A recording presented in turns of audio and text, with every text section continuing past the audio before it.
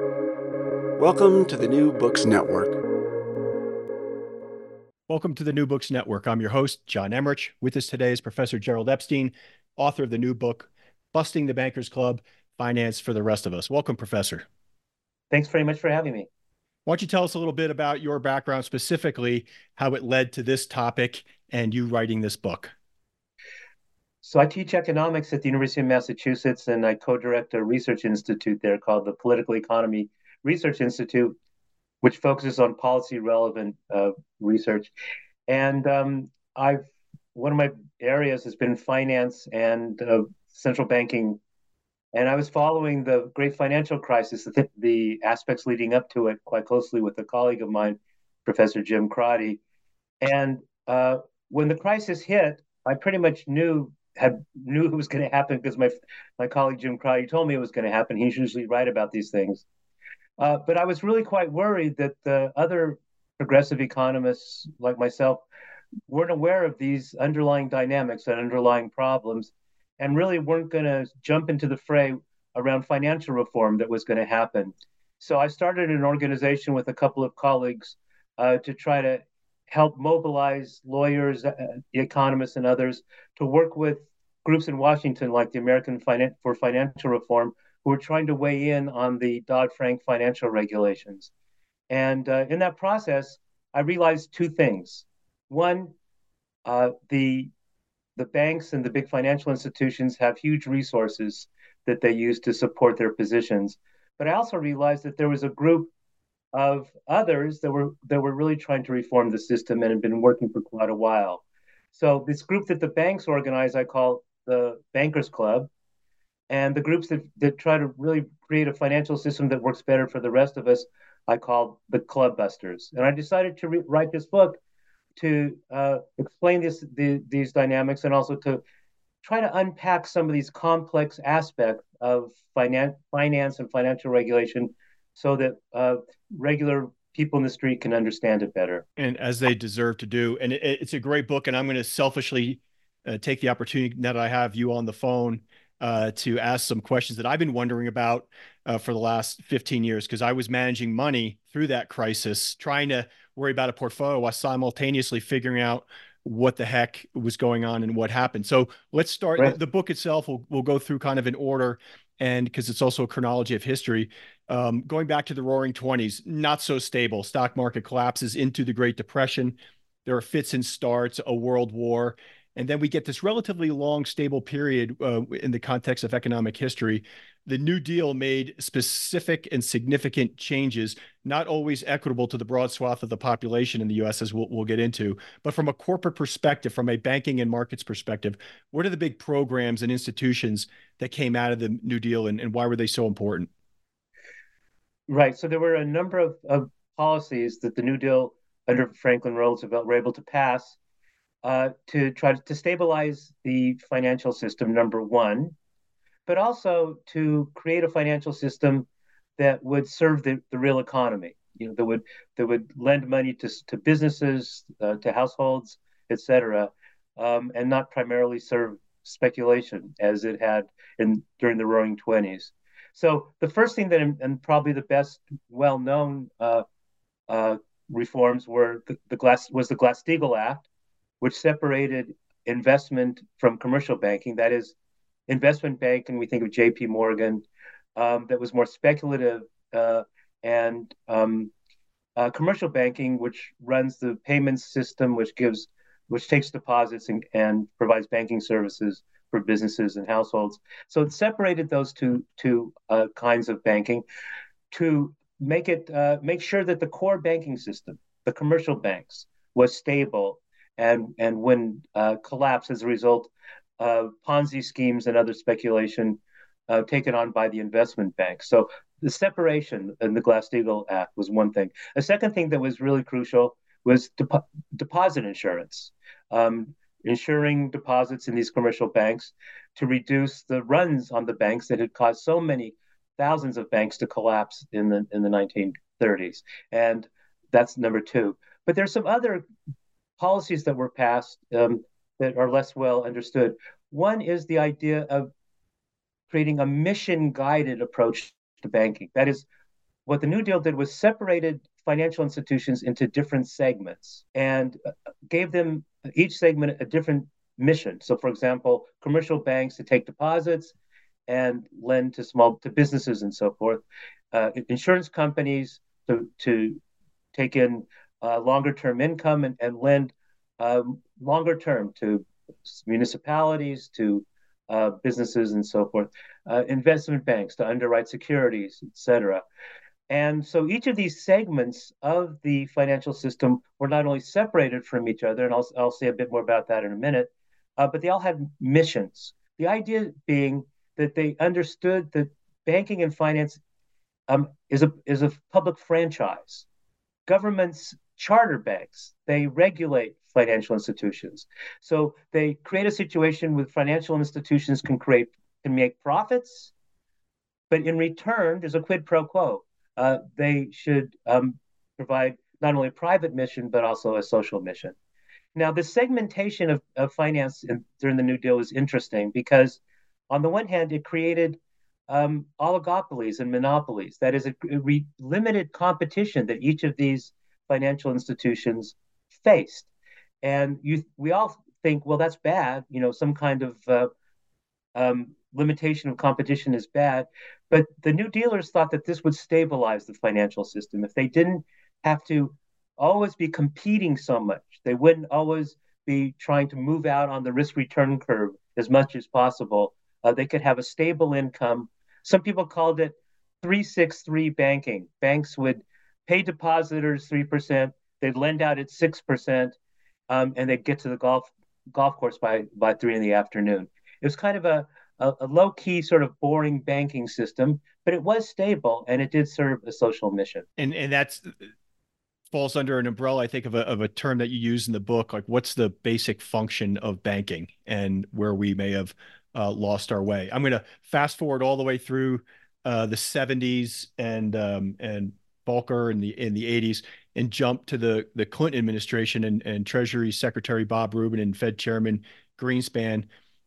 A couple of big bills that undo Glass-Steagall and more. One is, I think, Graham-Bleach-Bliley, and another big one involves the regulation of derivatives, the commodities futures bill. Looked at together, in hindsight, a disaster waiting to happen, and it only took 7 to 8 years. Walk through those pieces of legislation, and there had to be, people that looked at that and said, that had some historical perspective, that were older and seasoned, and said, this is a mistake? Or was everyone just caught up in the magic of Alan Greenspan? And I'll get to the fact that, like, Bob Rubin during those days was referred to as the greatest Treasury Secretary since Alexander Hamilton. Walk us through the late 90s and those pieces of legislation, specifically those, and we just talked about the things that they undid from the New Deal. Right. So, the biggest bankers, the ones that had been running the J.P. Morgans and the Goldman Sachs and so forth, and Citibank, earlier versions of that, and Citibank, they were never happy with this New Deal system. They made decent profits to get to the golf course by 3 o'clock in the afternoon, but they really couldn't get the mega profits and mega incomes that they had all been used to in the Roaring '20s and before that. So right from the very beginning, they wanted to try to undermine the system, and that's where the Bankers Club came in. They created allies to help them do this, and little by little, piece by piece, they undermined the system, and that goes way back to the 1960s and 70s when the big banks, Citibanks, and others, they moved operations overseas in the euro dollar market to try to get around these regulations, and started pushing the regulatory agencies to free up their ability to use more derivatives. They pushed for interstate banking rules to allow them to bank across states. This was in the earlier 90s. And they had a kind of a full court press. That is, they pushed the regulatory agencies, they pushed the legislature, and they pushed the courts that passed a number of rules. And there's an appendix in my book that goes through all of these that allowed them to do more and more with less and less regulation. But as you said, the crowning point was in the 1990s. Bill Clinton, a Democrat, which really drank the Kool-Aid of Alan Greenspan and the others who said, we have efficient markets, talk about financial theory, the efficient markets theory, that regulating finance actually makes the financial system work less efficiently. It hurts not only profits, but the economy as a whole. That was all taken in by by Clinton and his team and Robert Rubin. And so the Federal Reserve played a really important role here. The Federal Reserve took petitions from Citibank, which allowed them to merge um, with an insurance company, and that was the nose under the tent. And and the Congress said, well, they're doing this anyway. The Fed is behind this, so let's pass legislation to make it all right and good and permanent. So that's when they passed the law to get rid of Glass-Steagall, and so then that brought about what the big banks had always wanted: their ability to move back to universal banking, where they could do everything under one roof and anywhere in the country, anywhere in the globe, underwrite securities, create derivatives, etc. A second piece of legislation that was passed, um, the Modernization Act, allowed the selling of derivatives without any um, regulations on them, basically. Brooksley Bourne, who had been the head of the one of the regulatory agencies, had tried to stop this, but Rubin and the group didn't listen to her and passed this legislation so that there wouldn't be any regulation on derivatives. So what this basically did was create these universal banks that could do anything they want, pretty much. Got to be so big that the regulators couldn't regulate them, so they decided to institute a policy of self-regulation, and they used complicated models, internal models, to try to convince the regulators that they were safe. And so it was all a black box and self-regulation that we ended up with. And in researching stuff around this book, I came up with a Wall Street Journal article from 2018 entitled "Bob Rubin's Legacy Up for Debate." Because it takes some time to see the effects of what these changes made, and he was a champion. I just bring that up to ask you to talk a little bit about the revolving door in bank regulation, because let's be honest, it's not just bank regulation. I have a whole nother career in food and agriculture, and it's the same at the FDA, right? You go from Monsanto to the head of the FDA and back to Monsanto. But give some examples of that revolving door, because I think it's discomforting at best. Yeah. So you're right. The revolving. So there's a general concept in political science and political economy called capture theory. That is the idea that regulatory institutions tend to be captured by the industries that they regulate. And this goes all the way back to some economists at the University of Chicago, who developed this theory in the 50s. They developed this theory to try to criticize all regulatory agencies, and to try so that we could get rid of regulatory agencies. But in fact, it's a little more nuanced than that. So it is true that there are many processes that tend to make regulatory agencies operate in the interests of the industries they regulate. And the revolving door is a main one. The revolving door says the regulatory agency, people who work there, they develop an expertise, and then they're able to go work for the regulated industry at much higher salaries, and they offer benefits to the regulated industry. They call back their friends, in the regulatory agencies, hey, can you give my company a break, etc. And this is a very strong dynamic. It affects all the regulatory agencies, including the Federal Reserve, which I Right. call the chairman of the club. Yeah. And so, for example, if you look at the number of the people, so look at, for example, Silicon Valley Bank. which went bankrupt about a year ago. In a couple of weeks, it would be the year anniversary. And the president of Silicon Valley Bank was on the board of the San Francisco Federal Reserve.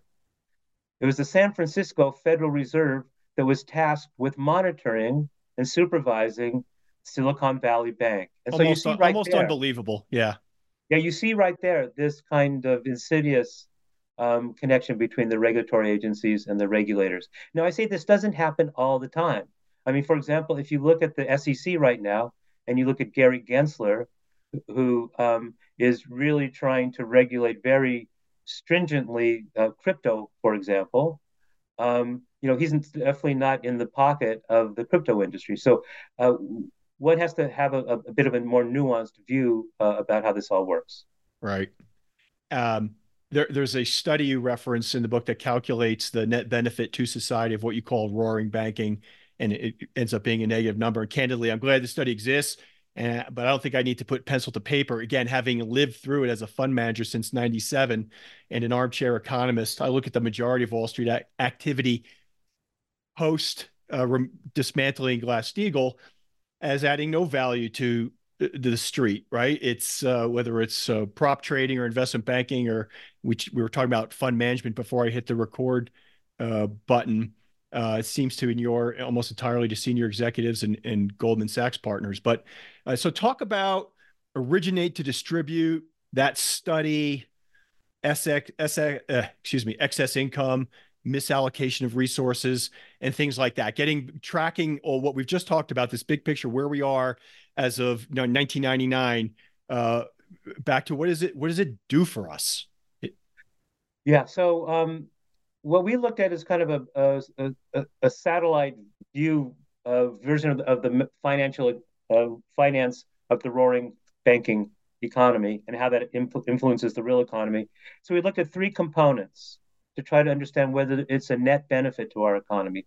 The first is a zero-sum component. That is, it's just, if you think of the pie and you're breaking it up into the pieces, the zero-sum part of it is who gets a bigger piece and who gets a smaller piece. And so we looked at the excess profits and excess incomes that go to the big finance industry. And we based it on a study by two economists, Philippon and Reshef, who said, okay, let's first look at incomes of the bankers. Why are they so high? Incomes of bankers are about double they are in the average industry in the economy. Why are they so high? Well, you can imagine a number of reasons that are legitimate. They work harder, they work longer, they're more skilled, it's riskier, so their incomes fluctuate more, et cetera, et cetera, et cetera. There are a lot of variables that one could account for that.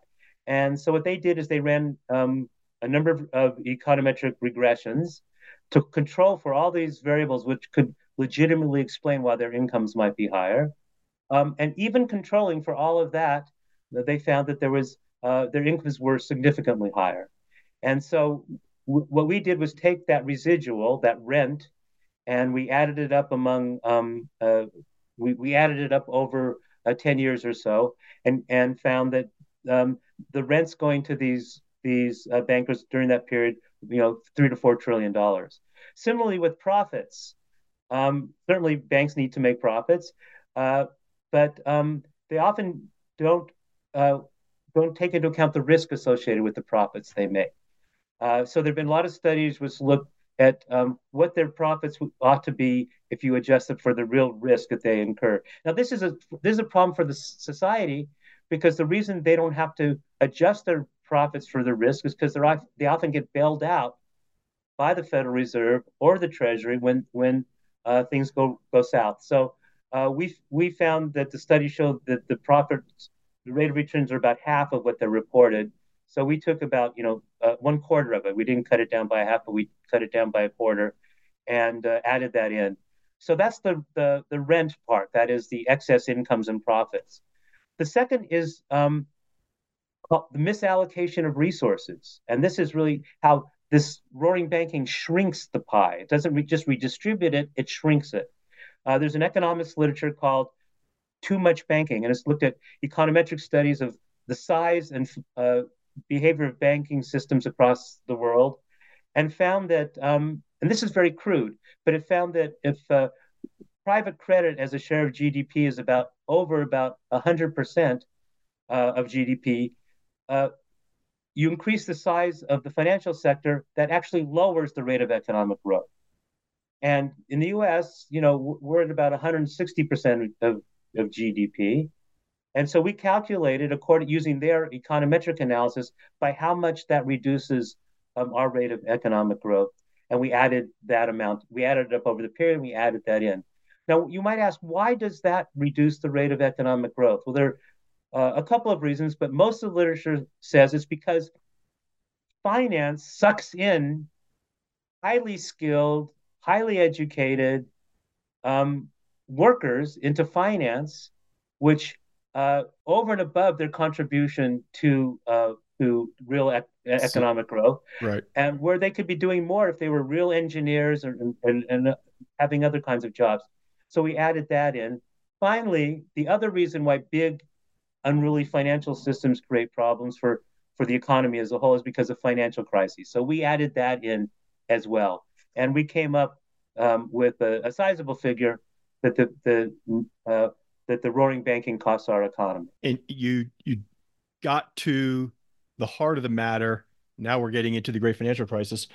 When you talk about banks structured by the executives to profit the executives, and if things go south, there's someone there to pick up the pieces, which is the taxpayers.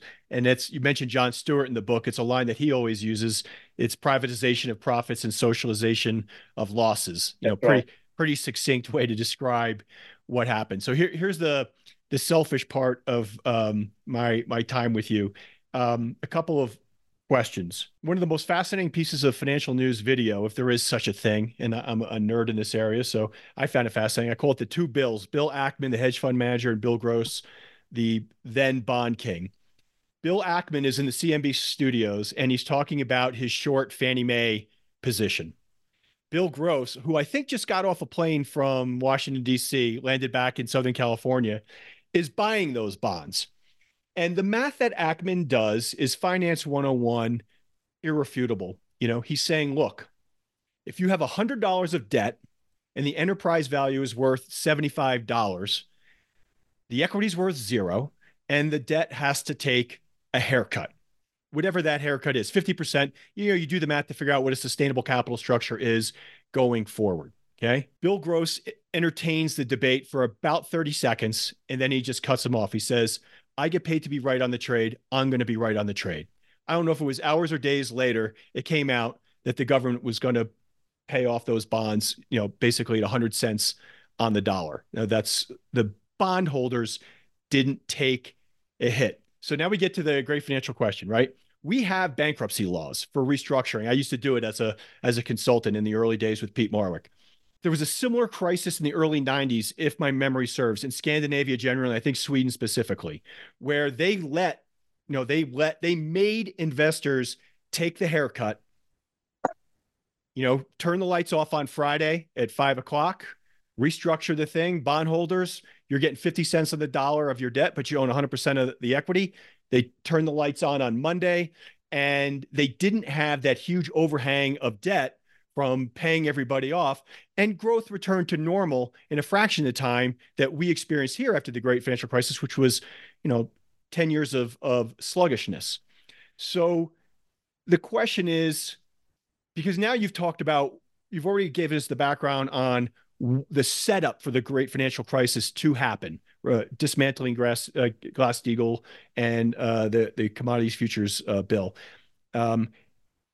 Now let's talk about what could we have done to fix it. And before we get to Dodd-Frank, why did we buy off?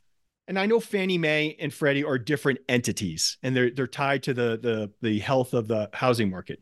But AIG, okay, and those bonds that got paid off 100 cents of the dollar, I think the majority holder was Goldman Sachs Partnership. Like, why did we do that? Was there another way to come out of there? Because now you talk about misallocation of resources.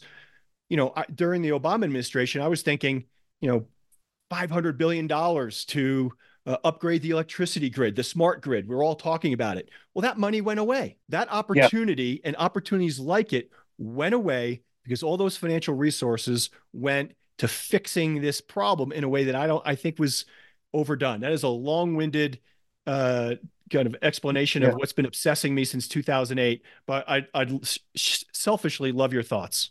yeah. Well, I completely agree with what you're saying.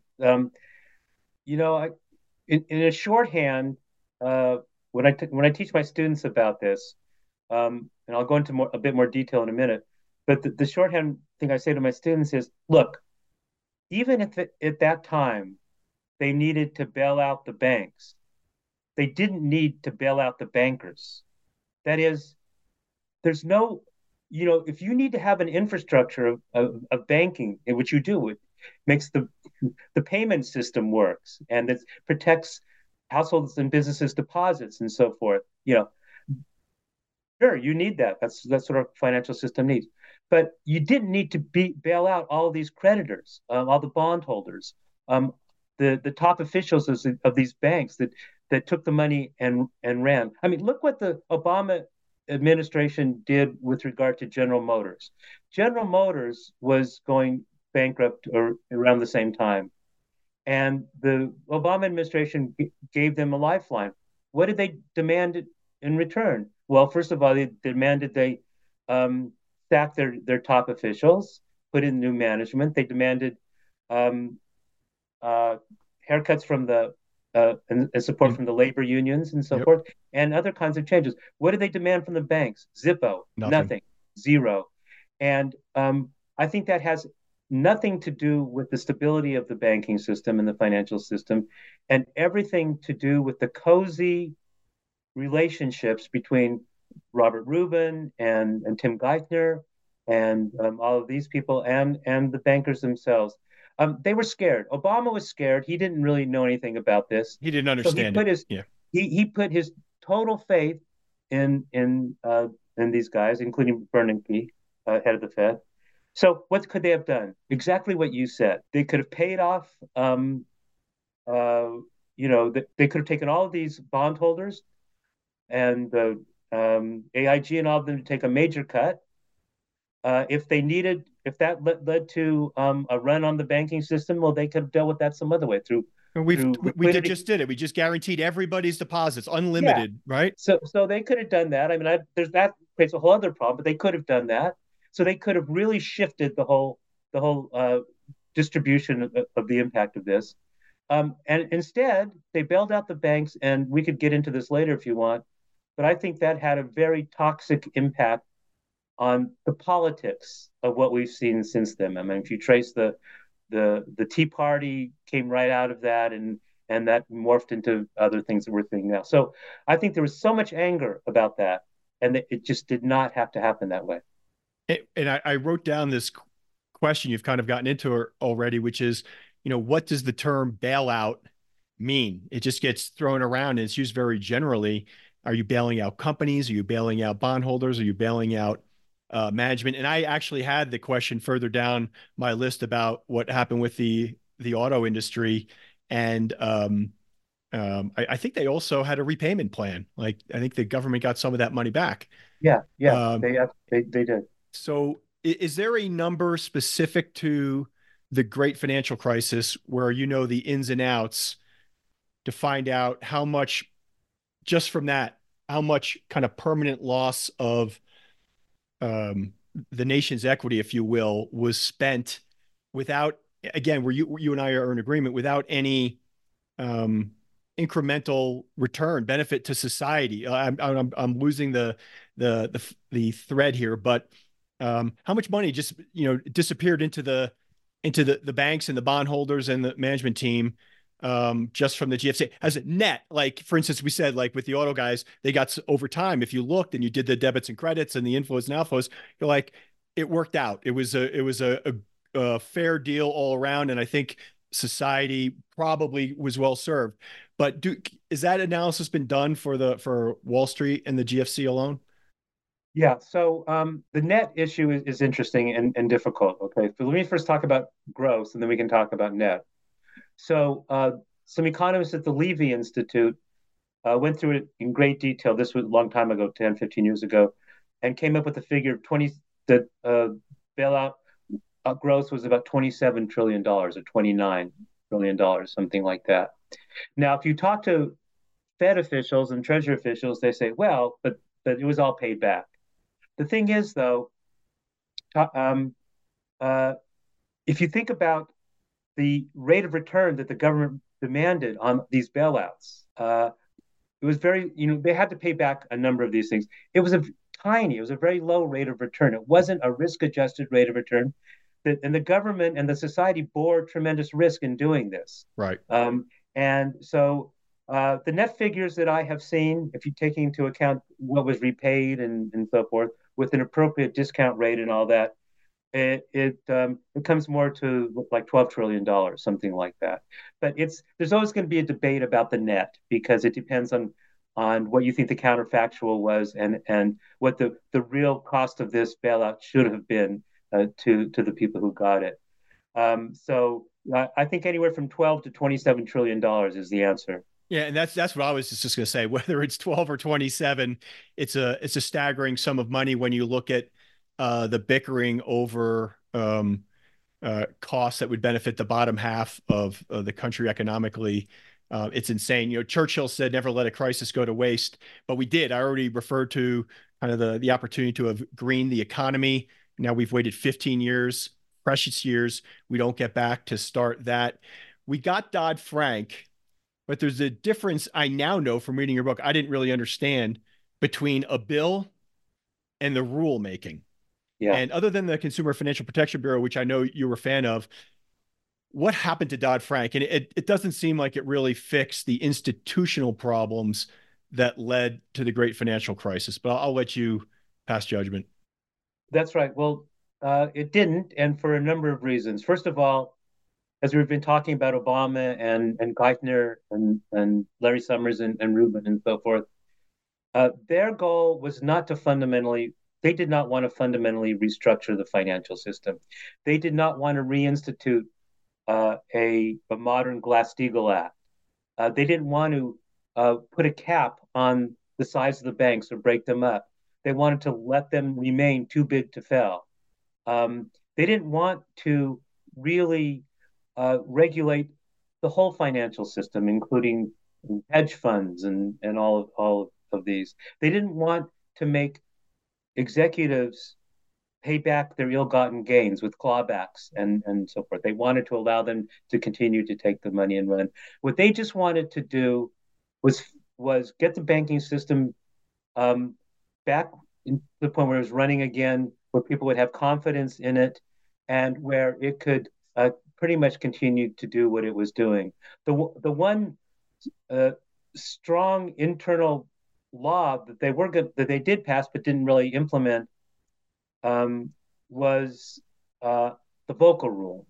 Paul Volcker, the earlier head of the Fed, really was very critical of all these financial speculation of the big banks. Even though he was a hawk on inflation, he really didn't like this freewheeling, roaring banking. And the Volcker Rule was designed to reduce the proprietary trading of banks that was so speculative and got them into so much trouble. Obama reluctantly agreed to put that in, but it never went anywhere. Okay, so they really just never intended to do much structurally with the banks. But what they did do, the few things, they were just a broad outline of rules. Then they set up this situation where these broad outlines had to be written into particular regulations and particular rules. So they created this, 10-year rulemaking process. And this was done because the banks knew that after Obama signed the law, that the club busters, for the most part, the people who were trying to make sure this was done correctly, they would lose funding. They'd kind of fade a bit into the background. And the bankers themselves, the Bankers Club, would have free reign on the rulemaking process. And so they spent hundreds of millions of dollars to make sure that these rules were, what I say, Swiss cheese. I mean, they had so many holes in them. Right. That and then when the Trump administration came in, they weakened them even further. So unfortunately, now we see that once again, when there's a major financial crisis, that we have major financial crises potentially like after the COVID pandemic was announced in March of 2020. The global financial system almost melted down again. We had the Silicon Valley Bank last year and others. So it wasn't fixed at all. Partly because the Obama administration didn't really intend to fix it, and partly because the little bit they did try to put in was wiped away by the rulemaking process done by the from the efforts of the Bankers Club. Yeah, and always under the guise of we need experts. So these are experts. Expertise is going to fix it, and it's the revolving. It's not even a revolving door. It was just direct handover of Yeah. control. This thing about expertise, though, is such an important part of what I try to write about in the book because the question is what is expertise? Expertise for whom? I mean, if you look, for example, at some of the regulators that President Biden has tried to appoint. So, for example, to head the OCC, the Office of the Controller of the Currency, he nominated somebody named Saule Omarova, who was a law professor at Cornell, who worked, in the Treasury for a while, who's absolute expert on finance and financial regulation. But the Republicans on the committee, joined by a couple of the Democrats on the Senate Banking Committee, uh, they forced her to withdraw. They accused her of being a communist because she's originally from Kazakhstan. Yeah, But no, she's a top expert. They just didn't want that kind of expertise. right. It's the same thing with Sarah Bloom Raskin, also was nominated for a top position. She had worked in the Treasury Department and the White House, a top expert. Um, she was canceled out as well. She's an expert. They didn't want that kind of expertise. Right. So expertise is really just a cover for people who are going to weigh in on their side. Yeah, that was a shameful part of the story, listening to how they were railroaded out of contention for important positions. Let's talk a little bit about what's going on now. I think people would find your views interesting because monetary policy looms so large. We've had a very long expansion. Powell is everyone hangs on his every word. When is easing going to start? If it's going to start, do you think the playbook for central banking, now we're getting to just the monetary policy piece, changed over the last 20 years? I did an interview with a professor in the UK, Jonathan Haskell, about his two books on calls The Rise of the Intangible Economy and how it's changed the way we measure productivity. We think about interest rate management and managing the economy. You know, we had an historically fast rise in interest rates out of the Fed, and not a ton happened. He crushed house. He wanted to crush housing prices, I guess. When you talk about, what, but all he did was kill the new home market at a time when we have 3+ million household shortfall, not an overhang like in 2008. Counterproductive, if you ask me, because homeowners equivalent rent is a pretty sticky component of the headline inflation number we see right now. Has the monetary piece of Fed activity changed? Like, are we using a playbook from the 70s that doesn't work quite as well as it may have? That's a really fascinating question, and I don't think anybody really completely understands what happened in this last episode. I know that I was predicting that the rapid increase in interest rates was going to cause some serious problems, maybe even a recession, and most of my colleagues were predicting the same thing. And obviously, uh, it hasn't happened yet. And the question is, is there something fundamentally different now than was going on before, and which makes monetary policy less effective in this way? And there may be, for sure. I mean, with all the innovations in finance, the huge credit flows around the globe that are outside the banking system and so forth, certainly suggests that the financial markets are harder and harder to control through the standard tools of monetary policy. I will point out, though, since I'm a bit on the older side here, and I remember in the 1970s and 1980s when there was a discussion about the Fed losing control over the financial markets, and that the only way they could cause a slowdown was by creating a credit crunch. And Albert Wojenlauer, I don't know if you ever came across that name, an investment banker in New York, wrote a number of really interesting pieces on how monetary policy really works. It's not through just raising interest rates, but there actually has to be some credit rationing going on somewhere in the system to just cut off credit Right. to key users.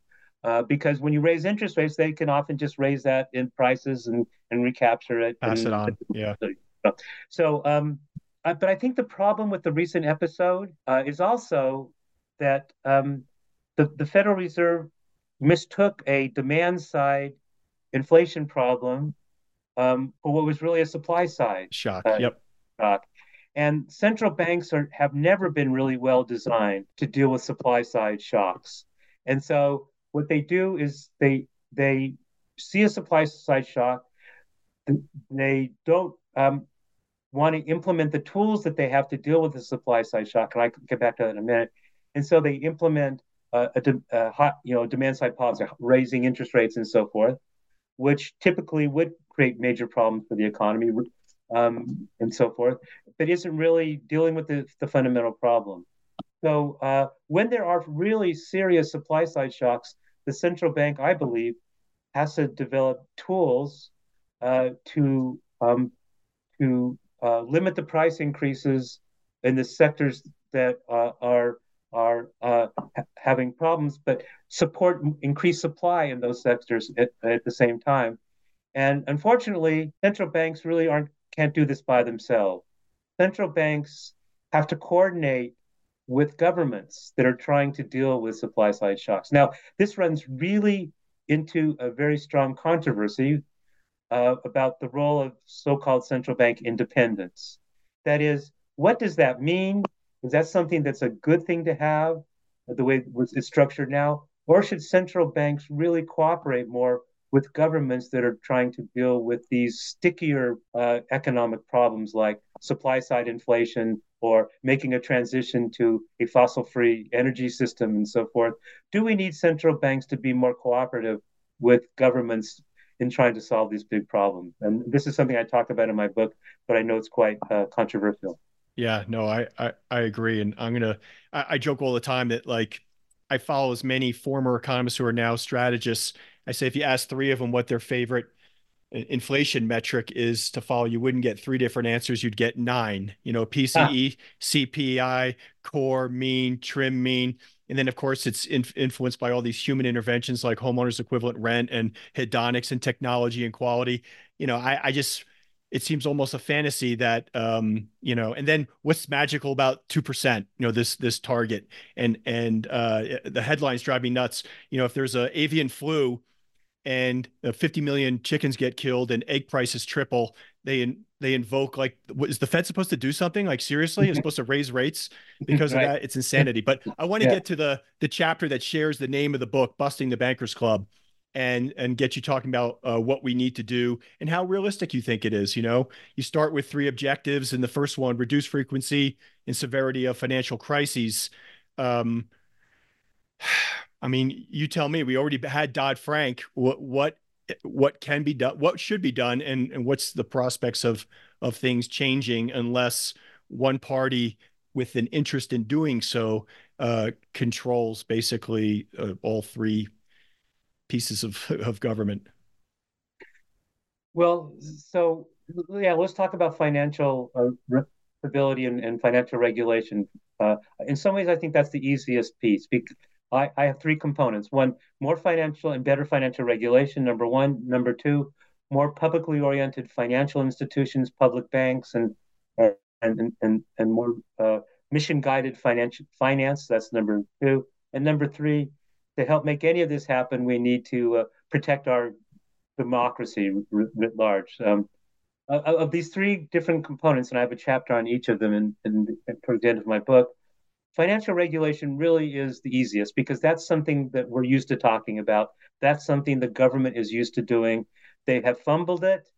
but it's a language that regulatory agencies, Congress people, and bankers and economists understand.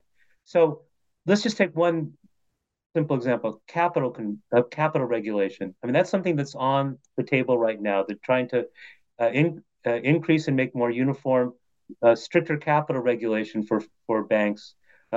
This is part of the Basel approach to capital regulation and so forth. And that's a no-brainer. I mean, we have to make the banks hold more equity on their balance sheet so that if things go south, then they're the ones who are put at risk. And it's not a panacea, it's not the all to end all, but they're fighting this tooth and nail. But I do think there are that the central banks, some members of Congress, um, are really, and people in the Treasury are supporting capital regulation because that seems like a basic form of creating more financial stability. So I'm kind of hopeful about that side, but that's not enough. We also need a more leverage rule, and the reason we need that is because the value of capital on a bank's balance sheet is very pro-cyclical. When the economy is booming, the equity prices of banks go up, and so the value of capital goes up. So banks feel like they can lend more, so they lend more into the boom or invest more into the boom when it goes down the opposite. Whereas if you have leverage requirements that are really about the amount of debt that the bank is taking on, that can be less pro-cyclical, and I think that has to be increased. And I guess that's something that was part of Dodd-Frank. There were some increased leverage rules, but what happened was they put those in just for the very biggest banks. Under the Trump administration, they lowered it down the minimum size for banks, and that's how Silicon Valley Bank got under that leverage rule and the capital rule. So they need to lower it again because these mid-sized banks like Silicon Valley Bank was need that kind of regulation. So those are two things. A third thing, though, and this is going to be harder, but I think people are recognizing this at the Fed and elsewhere. You need to have an umbrella that has all of financial markets and institutions under some form of monitoring and regulation. The Fed says we have to keep bailing out the whole financial system. We at least have to know what's going on there and have some regulations. So again, that's something that I think is likely to happen. Breaking up the banks, it's not on the table. It's not going to Cutting happen. them down to size, not on the table. So that's where I'm more pessimistic. But I think we can make the banking system safer. Yeah, you talked about leverage, and before I hit record, I was making jokes at the expense of defining risk in the public equity markets as short-term price volatility. Leverage is a great measure. It has a great impact anyway on risk, and I can tell you my work is in the 40 Act oversight world. I still don't think the SEC has the right concept around how options are used and what they represent in terms of notional value. You can have $1,000 of options that represent 10 or 50 or $100,000 of notional value of securities, and that's leverage. Let's get into what finance does to inequality in the United States and how we address it. I didn't realize that the big banks participate somewhat in what you call fringe finance, and I certainly didn't realize the extent of it. But feel free to talk because it presents itself frequently in the book. I know it's important to you. It's important to me. It should be important to everybody because that's the majority of the country. Doesn't exist, but it's the majority of the country is between Manhattan and San Francisco. So talk a little bit about equity in financial services. Yeah, so I use the term in my book, finance is an engine of inequality, and roaring banking is an engine of inequality in our country these days. There are a number of different ways in which that's true, but focusing, the high salaries of the CEOs and the top management that is uh, um, subsidized by government bailouts on a regular basis. So that's one area. But another area is just lacking financial services, failing to provide financial services to so many communities of color, in certain neighborhoods and so forth, which then force these these communities to use fringe banking, day Lenders, lenders and pawnbrokers and cash checkers, and yeah, cash checkers and all that, yeah. where the fees are just outrageous. And what we found is that the big banks, the core banks, sometimes are connected to some of these fringe lenders, so they're making money on the side there. But there's a huge number of underbanked in our society, and there are communities that can't get small business loans, that can't get an investment into the communities, and that's what the Community Reinvestment Act was for. The Community Reinvestment Act was passed in the 1970s to try to encourage banks, force banks that wanted to merge or had some other kind of um, uh, needed some regulatory forbearance. They were forced to lend more to these communities, small businesses, and so forth, and that had a positive impact.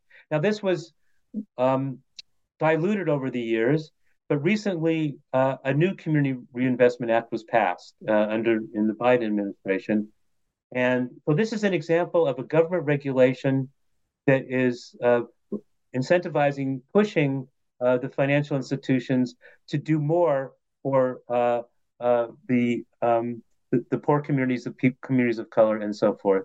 And there ought to be also, but to move further into this mission guided finance, public finance that I was talking about before, we ought to really have something like Fed accounts, free accounts that anybody can have at the Federal Reserve.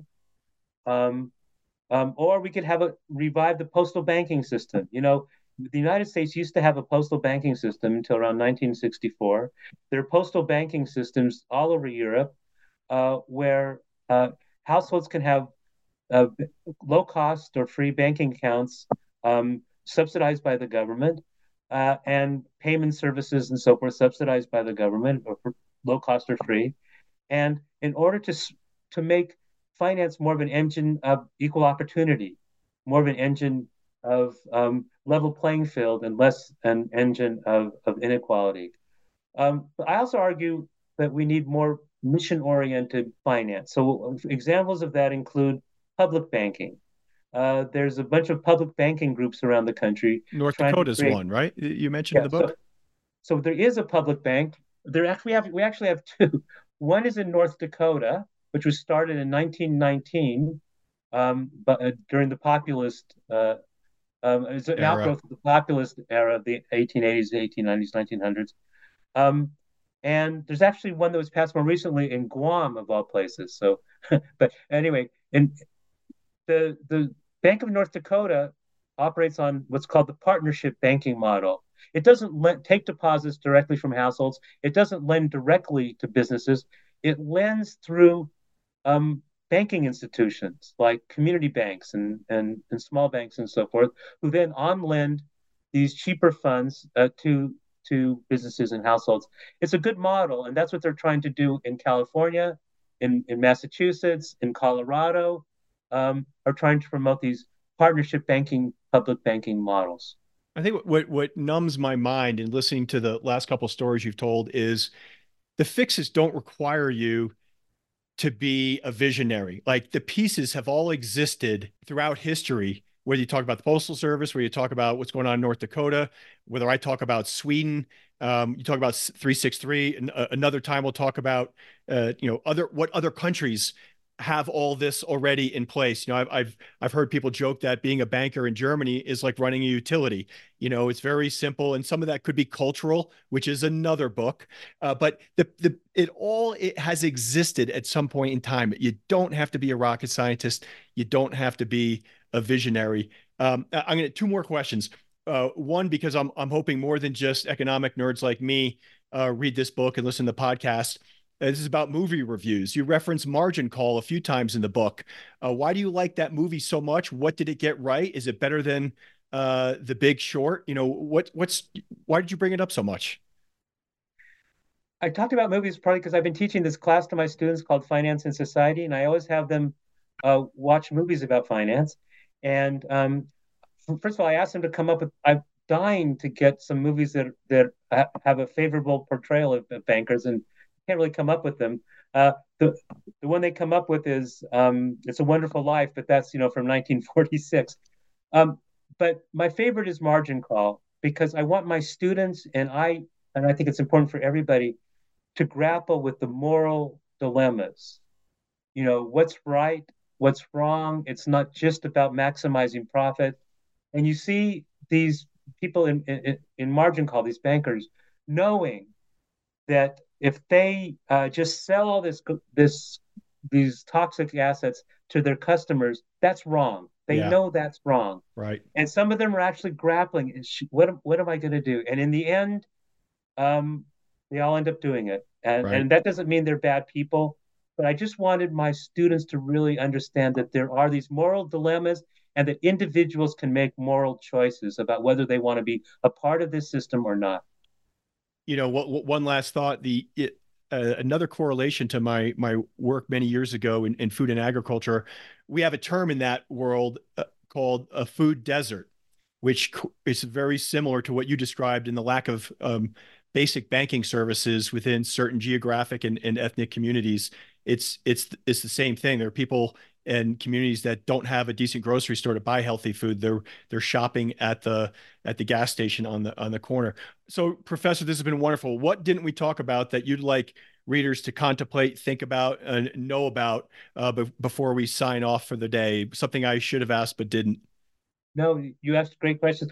All I would say is if people are interested in becoming finding out more about the club busters, the people who are trying to reform our system, go to Americans for Financial Reform (AFR) or Better Markets, or look out to see if there's a public banking or operation in your state or your locale. There's lots of different ways to get involved. And I think the more people we have that are really trying to reform the system, the more likely it is that we might get someplace. So uh, join the club busters, I guess, is my message. That's a great point. People should look up who Dennis Kelleher is, what AFR does, and learn about better markets and things like that. So, Professor, this has been wonderful. Thank you very much for your time. I can't thank you enough. Thank you so much.